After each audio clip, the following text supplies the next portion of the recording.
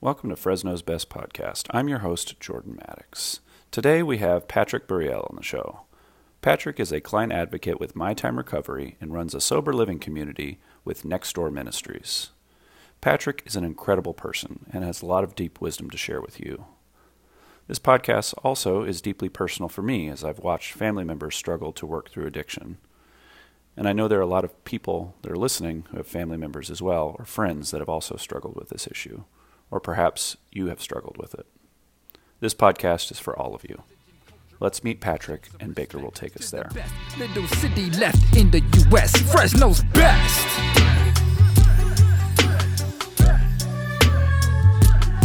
Fresno's best.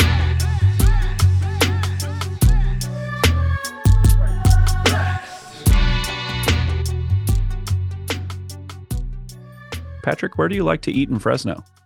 You know, it depends. It's where I don't like to eat in Fresno. Put it more like that, right? Okay. But when it comes to, let's say, fast food or something, it might be Chick-fil-A. There's Rocket Dog. Oh, I love Rocket Dog. I haven't been there in a long time. What do you like at Rocket Dog? I like that bacon one. That bacon. Oh, yeah. That's awesome. Like a hot link. I think that's a delicious one right there. Everything on it, and their fries are fabulous. Yes, and that's on kind of Shaw and 41, right? It is. Yeah. Yep, right across the street from my office. Okay. Well, I really appreciate you coming on to talk to me. And I'm going to say at the start, I'm not going to go into any specific details, but I'm going to say at the start, I've family connections with addiction and have been on receiving end and have a lot of experiences that are going to color kind of some of the questions I'm going to ask you. And it's something that a lot of people, and I know a lot of people listening, will either know someone or have a connection to addiction or be struggling with it themselves. And so I'm hoping that our conversation will maybe guide people to getting help or guide people to reframing their experiences with people with addiction differently.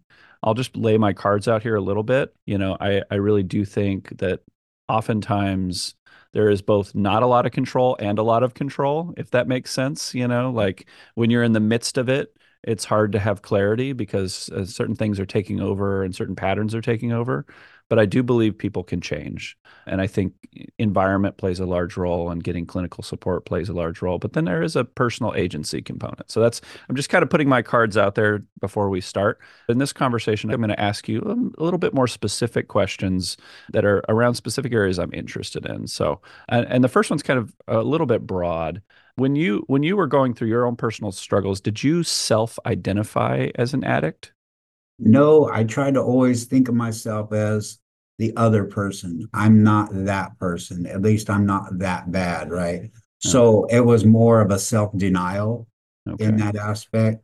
I always told myself I didn't want to do this forever.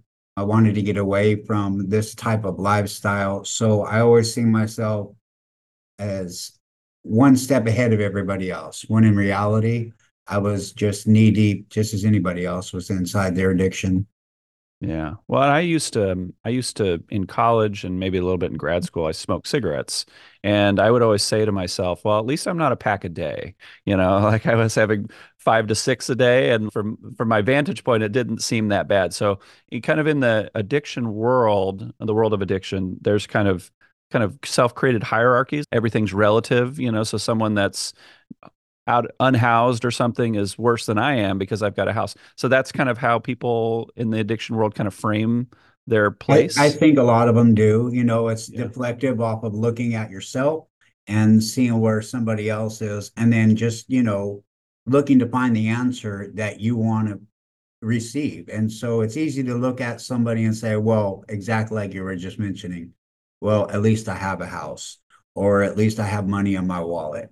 Or, you know, I'm not walking around pushing a shopping cart, but that doesn't mean that I wasn't there at one point. You know, I have been homeless. I have lived on the side of the freeway. I have pushed a shopping cart, you know, but when I progressed in my addiction and found myself not wanting to live that way and got out of at least that style of my addiction, and now I had moved forward. Of course, that came with a mindset change of, okay, well, this is not where I need to be. This is where I need to be, but not give up my addiction. I chose to start, you know, selling my drug in more bulk so that I could afford more things, right? again, just justifying my own actions so I could still live in my addiction, but not be at that level, I right? see. I Homeless. see. Gotcha. And when people would try and reach out to help you when you were in the midst of it, how did you perceive that? Sometimes I took it as offensive. Most of the time I thought, you know what? Okay, well, at least I know I have that on standby. They're just trying to help me, but they don't really know what's going on inside or how my lifestyle is. Also, you don't want to give up certain things. Like, in essence, it's almost like, well, would you really want to break up with the love of your life? Or would you really want to get a divorce from your loved one and do it today and make a Yeah. decision today? A lot of people aren't willing to do that. They want to work through their problems, right? And I think addiction rolls in that same kind of mindset, like, well, I'm going to try to work this out. I'm going to be okay. I'll do it next week, or I'll get help soon. Yeah. Well, and so you perceive that there's an element of judgment kind of laden in that when people are trying to help you, or did you not perceive it that way? It just depends on who bring it to me. Okay. If it was family and them, I'd be like, okay, I'll take it as a loving gesture. I believe one time my ex-wife, who I don't have such a great relationship with, and I thought she was just trying to like belittle me and say that I was less than. So, it just kind of depended on where it was coming from.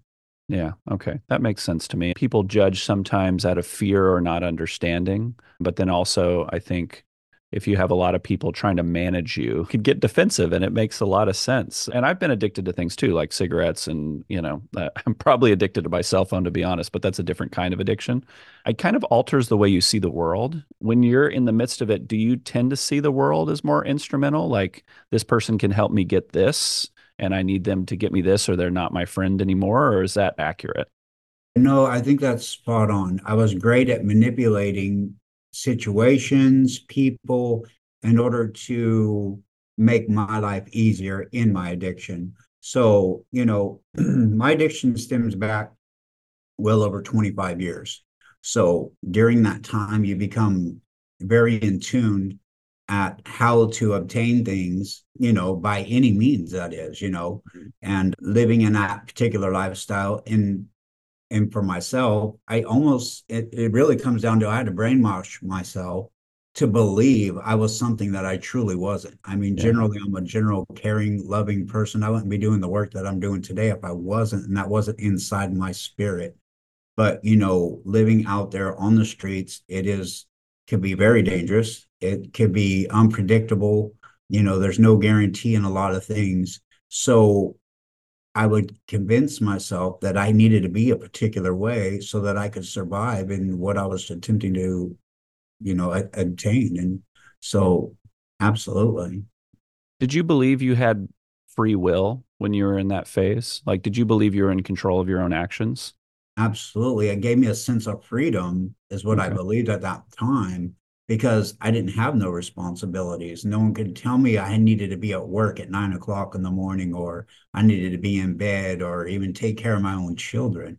Mm, There was just a sense of ultimate freedom. You mm, know, Nobody like the man telling you when you got to get up and go eat or do something like that sort, yeah.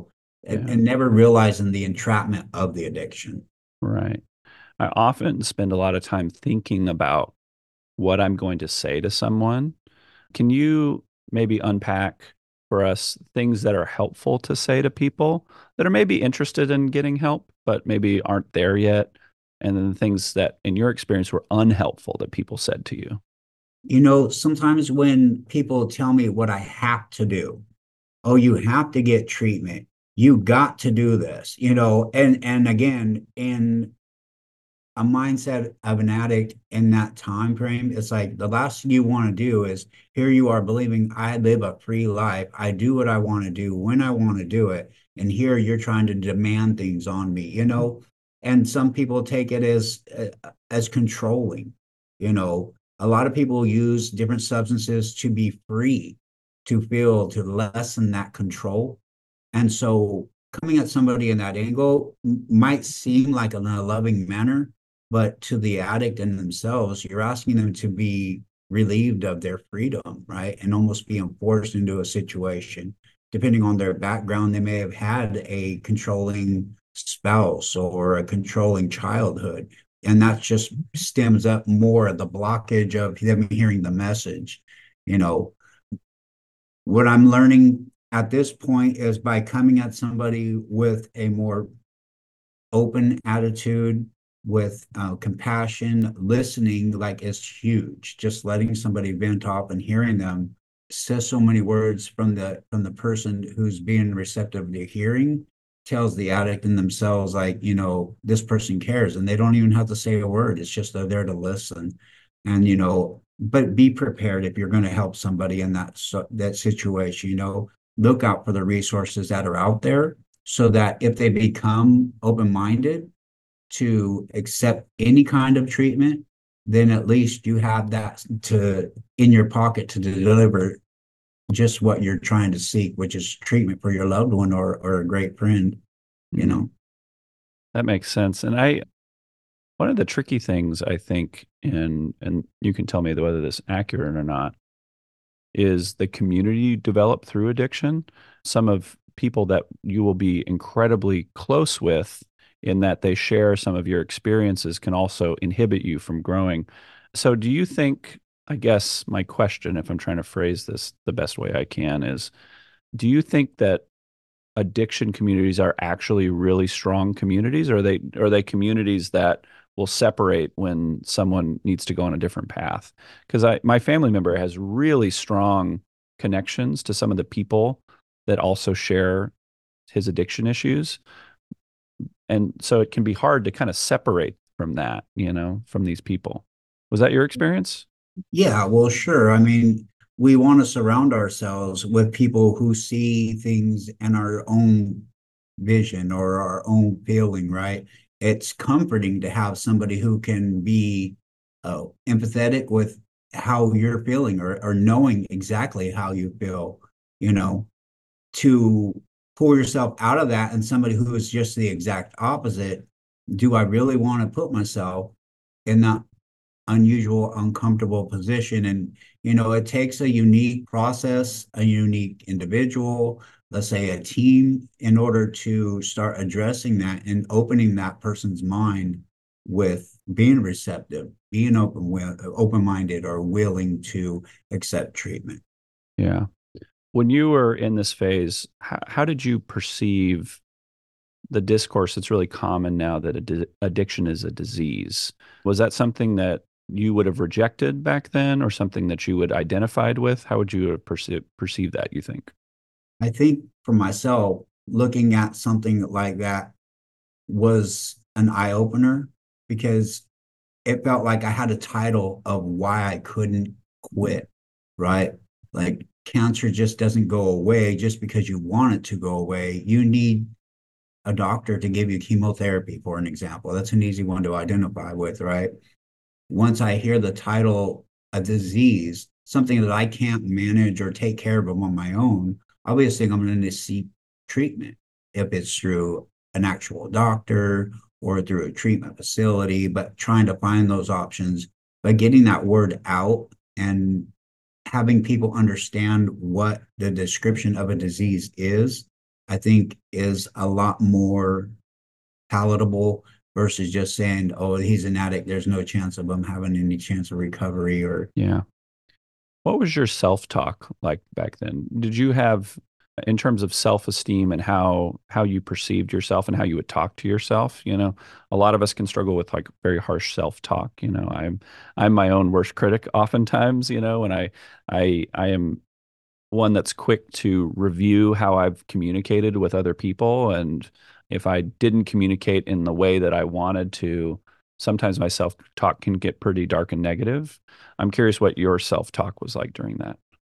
so, self-talk for myself depended a lot on how I was doing, or per, let's say, how many days I had been up.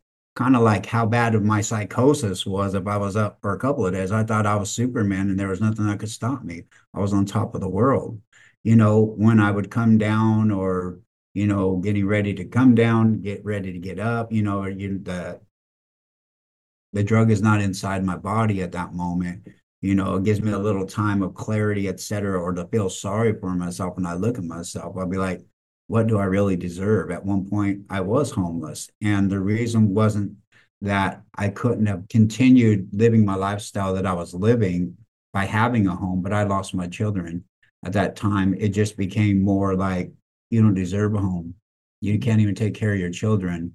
Why are you going to have a great time? I wouldn't even smile because I felt like I was cheating my children of something that they couldn't experience with me. So for the longest, it was a very long time that I just flat out wouldn't smile, you know. And when that happens, your inner spirit feels that frown and it brings you down, you know.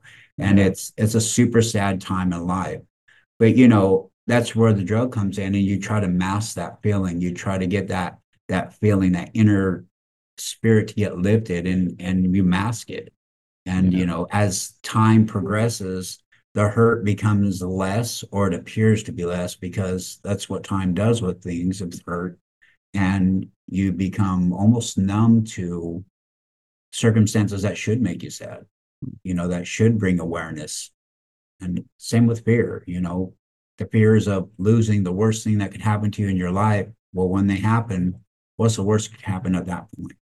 You know, the outlook on life could become very gloom, could be even, you know, suicidal, or it could be, you know, unintended suicide. By like my means, I would go do crazy things because I would want somebody to kill me at one point in life. You know, it can be very gloomy. Yeah. Well, I'm so sorry, Patrick, that you went through all that and that pain there. And I connect with it, obviously not as experienced, but as someone watching. One of the things that I've gone through is doing a lot more reading and trying to really understand the experience of being in it, to have more compassion. And I think there's a lot of false narratives out there in society about addiction. If you could identify one area where you wish society in general had a better understanding of addiction, what would it be for you? Better understanding of addiction. Yeah, It and is, people struggling with it. Yeah. yeah. Oh, for the people struggling with Well, addiction. no, no, no. So like the outsiders, like broader society makes generalizations about people that are struggling with addiction. What do you wish people knew in broader society? To understand that perhaps the individual who you are assuming might be a certain way, take the drug away and you still have a compassionate human being for the most part. I don't think that any human being by nature is ugly or, you know, harmful. I'm not saying that there aren't, because there are some people that are out there that are pretty bad in society. Let's be real. But in reality, you know, removing the hurt, the drug, and assessing what's really going on underneath the individual, you'll find that most people are just that. They're people. Yeah. And oftentimes it's chance and accident that puts people in the situations that they get themselves into, born into certain families, born into certain environments, had things happen to them. You know, I've read many stories about people that have, you know, traumatic accidents, and then that leads them to want to feel better. And so there's just a number of factors that are way outside of our control.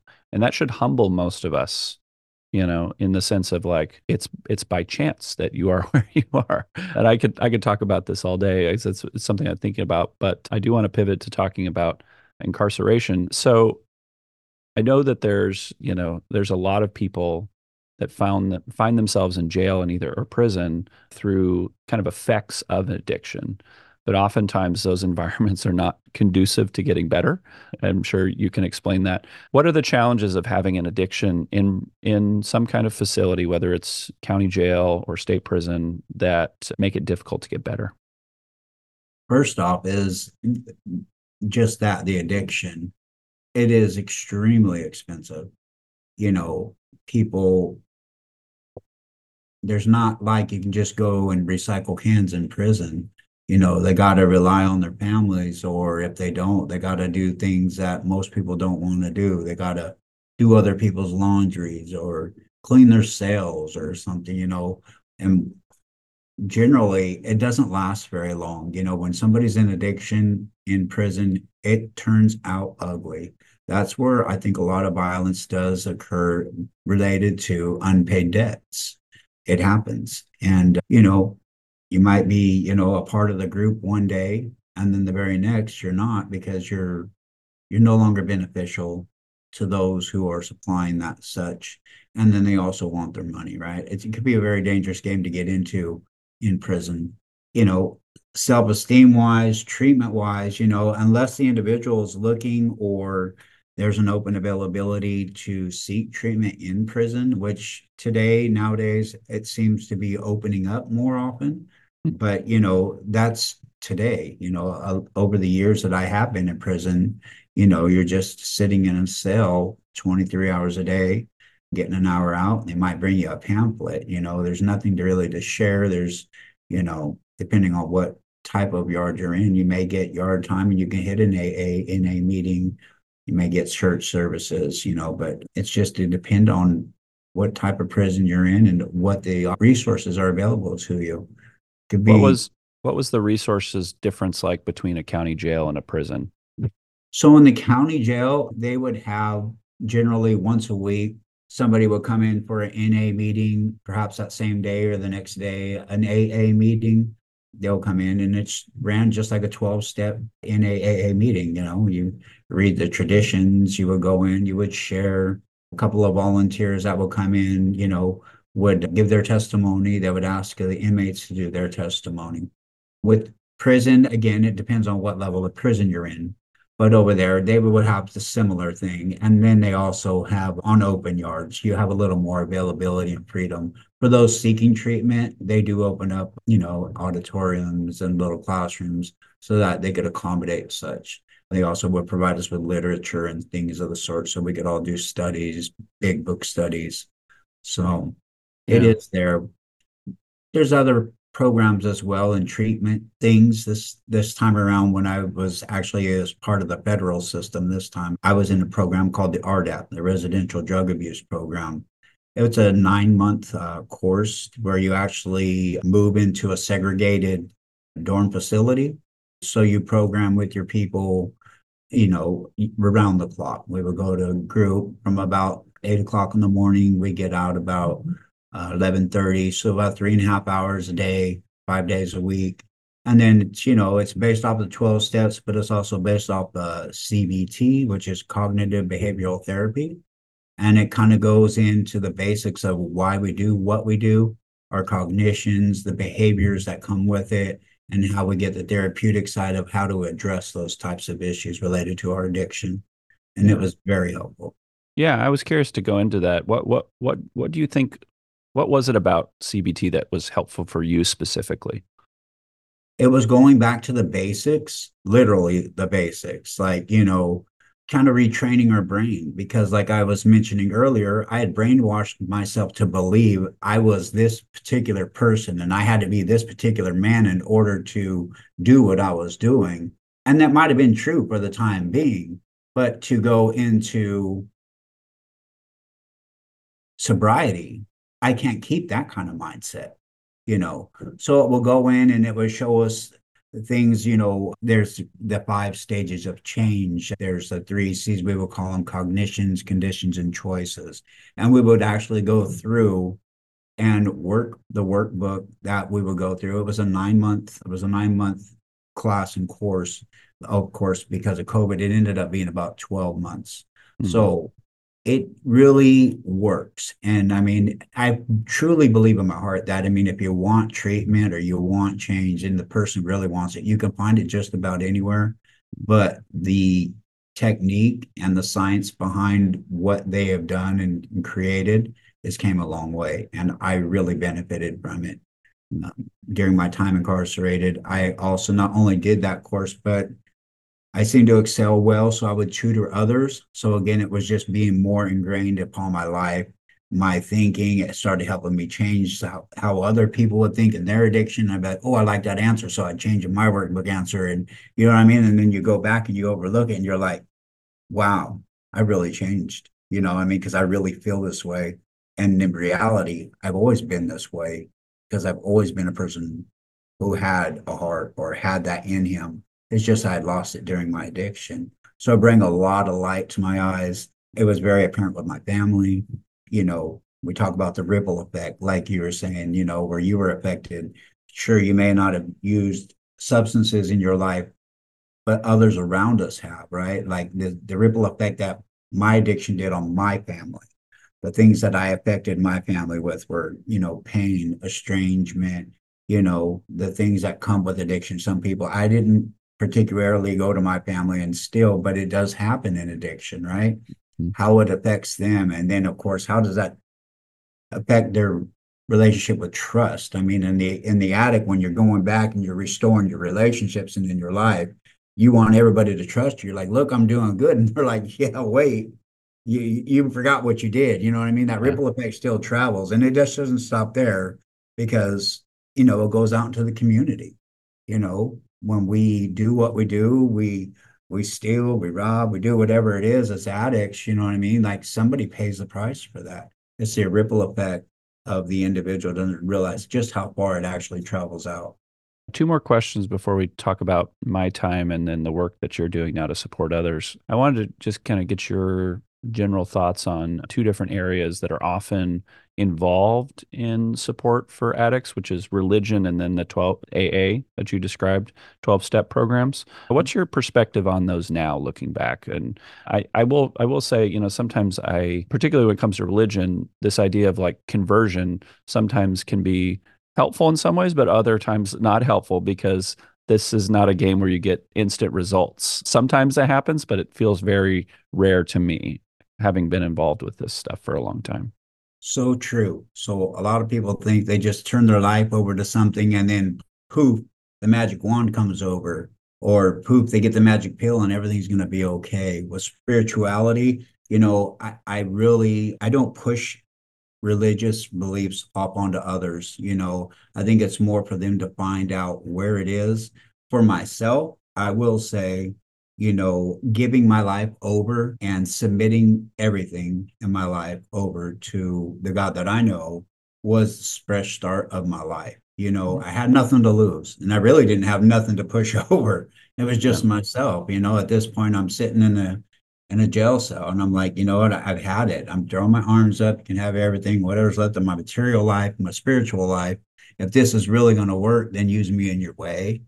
Yeah. And having that open mind, being willing to do things outside of my comfort zone led me to exactly where I am today. So spirituality, I think, is a huge factor. Whatever it is that you're going to believe in as a part of your recovery, they kind of speak about that with NA and AA. Again, they're not trying to push any particular God or something like that on you. It could be anything that you choose to believe in, right? They say grab a door But handle to. but you're pointing out a good phrase, which is it's a part of the recovery process. It's not the whole thing. That's Uh, right. yeah. It is Uh, just a part. yeah. Well, let's talk about kind of your transition to now being someone that helps others. Can you talk about what that transition was like for you and how it happened? Sure. So I got out of prison. That would be May 16th of 2022. My background, at least in, technical terms, would be in the automotive industry. So here I get out of prison. I can't come back to Fresno because they say I'm high risk because of my crime. So they send me over to a place in San Francisco and called the Tenderloin. And I'm sure many of people know what the Tenderloin. Yes. You're going to Not the go best send environment. a No. drug dealing drug addict into the Tenderloin, right? And Oh and my uh, and God. I'm talking about it is on the corner of Turk and Taylor, dead center, Woo. the Tenderloin. I know that place. Yes. Yeah. Yeah. So that was an experience, like, I'm in this halfway house. I had the freedom now to dress in normal street clothes. My only really thing is that I got to go and check in and check out by a particular time, etc. But I'm allowed to go out and work. So I have to literally walk down the street with hundreds, and I'm not exaggerating when I say hundreds of people in addiction every day. But I'm just looking to get to work. I land a job with Avis because it's Avis rental car. And I'm thinking, okay, I'm going back into the automotive field because it's what I know I can do and at least make a substantial living at it, to pay the bills, etc. I moved from there to another kind of driving job where I'm moving electric bikes around San Francisco. I'm thinking I'm still underneath four wheels and a steering wheel. There's not much I can't do with four wheels and a steering wheel, right? Fast forward to coming to Fresno, and I don't really have a place to live, but I'm coming home to see family because I'm restoring those relationships. And so I land a job. Well, excuse me, I find a place at a place called Centers for Living. They are a sober living environment facility. And after speaking with the owner and his wife, he said, "Hey, I like the way that you speak. I think that you might a good house manager. We'll let you come over here. You can manage our house for us and not pay any rent." And I was like, "Oh, that ought to be great, because then I don't got to worry about some, paying rent, etc., and worry about getting the right job." A couple of weeks later, after being there, my wife had made a phone call to a gentleman over here at my time. Mm. And again, it was a driving job. I heard, okay, yeah, you'll be driving clients to and from group, they're addicts, etc. You've got, at that point, I'd had 4 years clean, or a little over 4 years. And so I was like, sure, I could do that again. Four wheels in the driving, but Yeah. it turned into something completely different. Everything that I learned in prison, all that asking God to put your people in front of me, let me be a beacon to their darkness. It came to life. It came to fruition right there when I started working and picking up folks in addiction on the daily. And that is some that have been through residential treatment, and some that I was picking up from out of town and bringing them to residential treatment at their most lowest broken stages of their life. And here I get to be that intimate with an individual, sharing the most deepest things in their life that have brought them to brokenness. And, and because I come from that and have a lot of experience and a lot of empathy and just have so much understanding, that it started to really mesh well with how I was communicating with clients. So as a recovery advocate, I would, like I said, pick them up daily from their homes, bring them to group over here. We would do, urinalysis tests for them, just kind of like be a soundboard for them at that point when I'm a recovery advocate. There's a couple of other things that entailed in that particular position, but it seemed that whomever was looking over me seen something unique in the way that my communication skill was with clients. And so now I am in charge of a team of recovery advocates. I am now a client advocate. I'm looking over 6 sober living homes, multiple clients, both male and female. And it's been a beautiful, enlightening experience at what I get to do today. It's the day in and day out.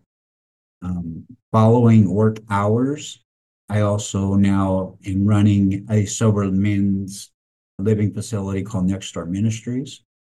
And so I continue my giving back through ministry, through the men that I mentor every day after work as well. So, I still continue to do church services, etc. But I am fully immersed and involved in a multitude of lives. And it's just been a great experience. Mm. Can you talk a little bit about some of the programs My Time Recovery offers? It seems like they offer kind of like levels of intensity or levels of commitment. You've got kind of more inpatient kind of programs, and then people that have work schedules and are struggling with stuff, but they can make their way in. Can you talk about the different levels of treatment? Sure. So at my time, we have exactly that. We have residential treatment centers where someone comes in, they may need to detox off of their current substance that they'd be Do suffering from. people, sorry to interrupt, Yeah. just one more addition. Do people know what they need when they come in, or do you help them figure out what they need? You know what I mean? Like they come in and say, Some "Oh, do. I just want to come in the evenings," and then you look at them and go, "No, actually, you need to stay here, probably." Yeah, some believe that they need minimal care, or, and they don't exactly see just how deep they are into their addiction. That can be a rather tricky one to try to like talk with somebody and say, look, we really suggest, because that's what we are, a program of suggestion, that, you look at this alternative that we have to offer for you, which might be residential. They may need a detox. Is there certain drugs out there today that are just really harsh on the body? Some you can actually die for, alcohol being one of them. You just can't stop drinking when you drink in excess and think that everything's going to go away. So we have a unique team that is put together, both from former addicts like myself to people in the field of medical and science. And it's been put all underneath one umbrella. And we love to attack the idea that addiction can be beaten, it can be sustained, and, put underneath the rug, let's per se. It's still there, but it's always going to be able to come out. So we offer residential treatment. We also offer what we call a PHP program, which is a partial hospitalization program. Something like that consists of about 6 hours a day, 5 days a week, Monday through Friday, where they will come in. They can expect caseload groups that are, one-on-one treatment, a little bit of substance abuse, mental health counselors, therapists, group settings. We also, during that week time, we have things like meditation, yoga, sound bath, and we're also implementing a workout, like a fitness class, nutrition. Wednesday nights, we have family nights, so we can allow the families to come in and learn about what their family members are going through, what they can kind of like possibly expect from a family member who's in treatment, and how they can help address their own issues. We also do IOP, which is intense outpatient, which is there's one that starts about 5 days a week. It's about a half a day, 8 to 11:30. IOP 3 days a week. It's usually Monday, Wednesday, Thursdays. We can work that in the morning or in the evening times to accommodate those work schedules, and then start getting back into the work field. And then outpatient in itself, which is a couple of days a week in the evening times, or again, we'll work those schedules for just about anybody who's seeking treatment. Yeah. I want to ask a couple of Fresno specific questions. Are there commonalities with a lot of the people that are coming into my time or coming into sober living, either circumstances that they're coming from or common addictions that they have? What's your kind of, general diagnosis of what's ailing a lot of people in Fresno through your work? Alcohol, of course, fentanyl. It seems to be, the most difficult one to. It's aggressive on the body. It's aggressive to try and tackle the addiction for that fentanyl, the opiate crisis. Of course, you have meth and cocaine and marijuana and all the others. We have a multitude that are, what we call N2O, which is nitrous. We address all avenues of addiction here at my time. It definitely, the difficult one that I've noticed that is like ever so prevalent is the fentanyl crisis. I read statistics that from first use, average lifespan for somebody who dabbles into the fentanyl can be anywhere from 60 days to 2 years, and it's very apparent. I mean, we hear it, we see it. When I was in San Francisco, it was ugly. It was ugly. Let's say I sat you down with the mayor, the city council, and the chief of police, and they said, Patrick, we want to make Fresno a better place for people trying to get better from addictions. What would you recommend to them? Could be Treatment, treatment. treatment. Incarceration just doesn't do anything. Getting somebody nice and clean and then sticking them back out on the street and they go use again, we'll be lucky if they live. You know, it happens, and it happens every single day here in the valley. The treatment side of this is something that really needs to be looked at, adored, and say, because it's the only way out from addiction. I'm not saying that the religious aspect, again, some people have that beauty where they do a prayer and then boom, they're just like seem to be cured of it. By all means, lucky them. But for the most, it's going to take some time, and treatment is the answer, you know. Hmm. And I ask this question to most of my guests because I think it's helpful. And you've kind of already illustrated, but I wanted to give you another chance to kind of reflect on it. I think by virtue of the work that we do, we understand things about cities in different ways. So I work in education. So I understand Fresno in certain ways by the virtue of the work that I do. What do you understand about Fresno, given the work you do and the treatments you're involved in and the way you support people? I think it's a community involvement, getting the community involved, breaking the stigma, that just because somebody's an addict doesn't mean that they'll always be under, that kind of stigma.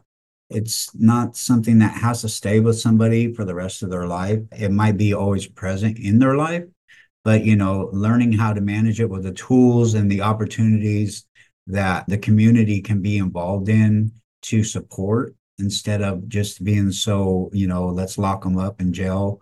I don't see that as an alternative to, the realities that this can be broken. Yeah. Yeah. We need to help people, not put them in situations where they could get more hurt. I'm fully on the same page with you with that. To close, before we get to books, I wanted to give you a opportunity to talk about ways you can support three different kinds of people. The first kind is people that are in the midst of addiction and don't think they have a problem, maybe don't want help yet.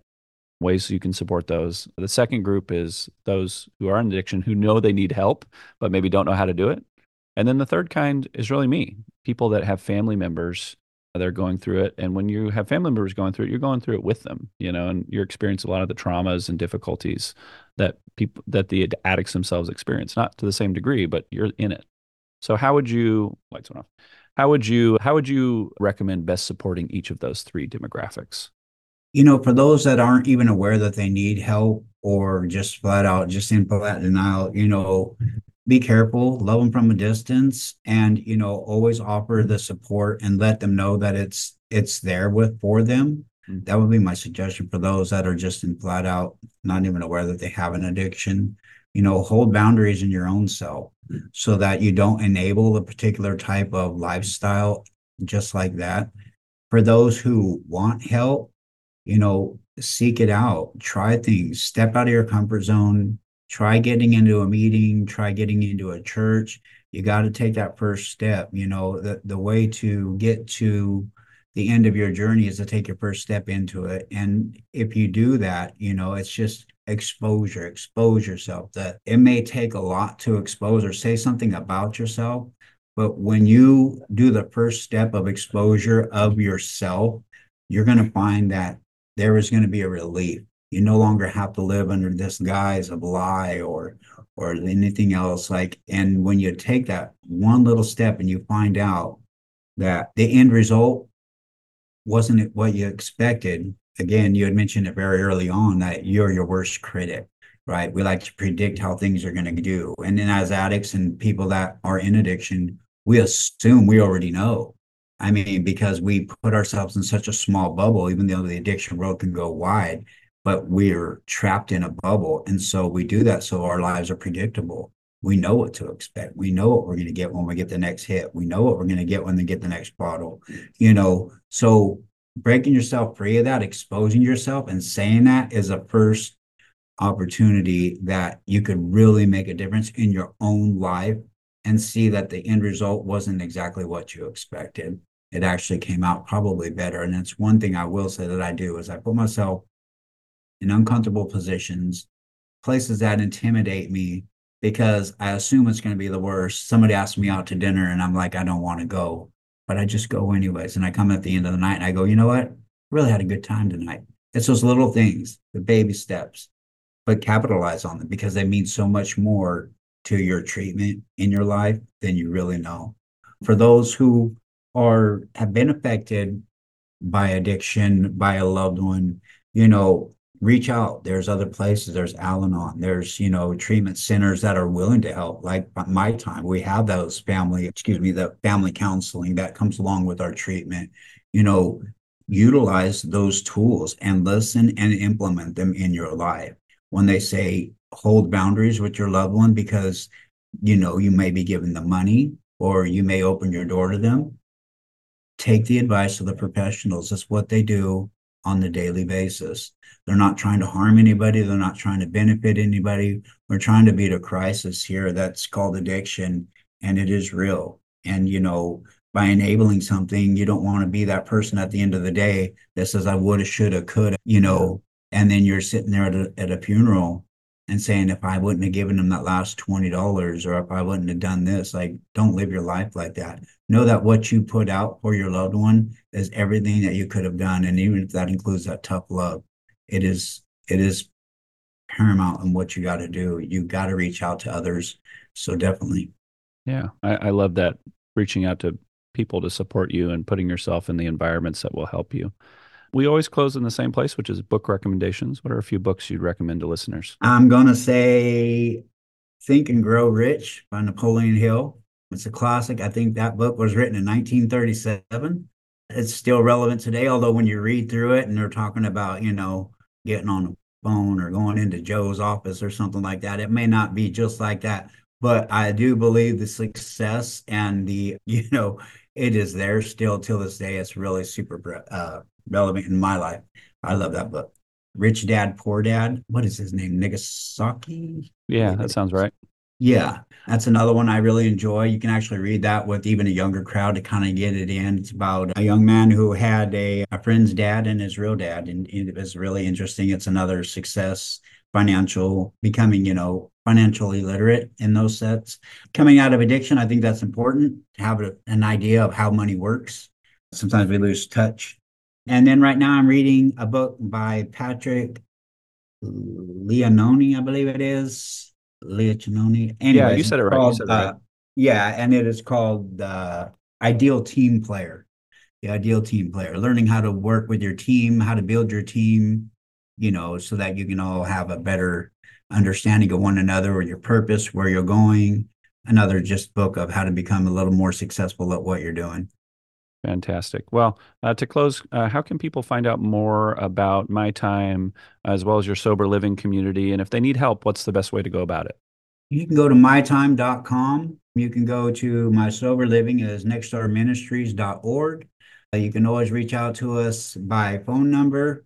We have a multitude. My phone number is 559-367-4. We have an intake treatment placement coordinator. His name is Tyler Hamilton. He's 559-367-2758. Our phone lines are generally open. At least I know mine is 24 hours a day, 7 days a week. I don't get a day off, but that's okay. I love what I do and do what I love. So I don't even work. That's how I feel every day. Wow. Well, that's fantastic. And I got to tell you, this conversation was definitely healing for my soul. And I know there's people that need help. And so I hope they use your services because it seems like a wonderful program to support people trying to improve their lives. So I appreciate you taking the time, Patrick, and for the work you do. Thank you. I appreciate you having me on today.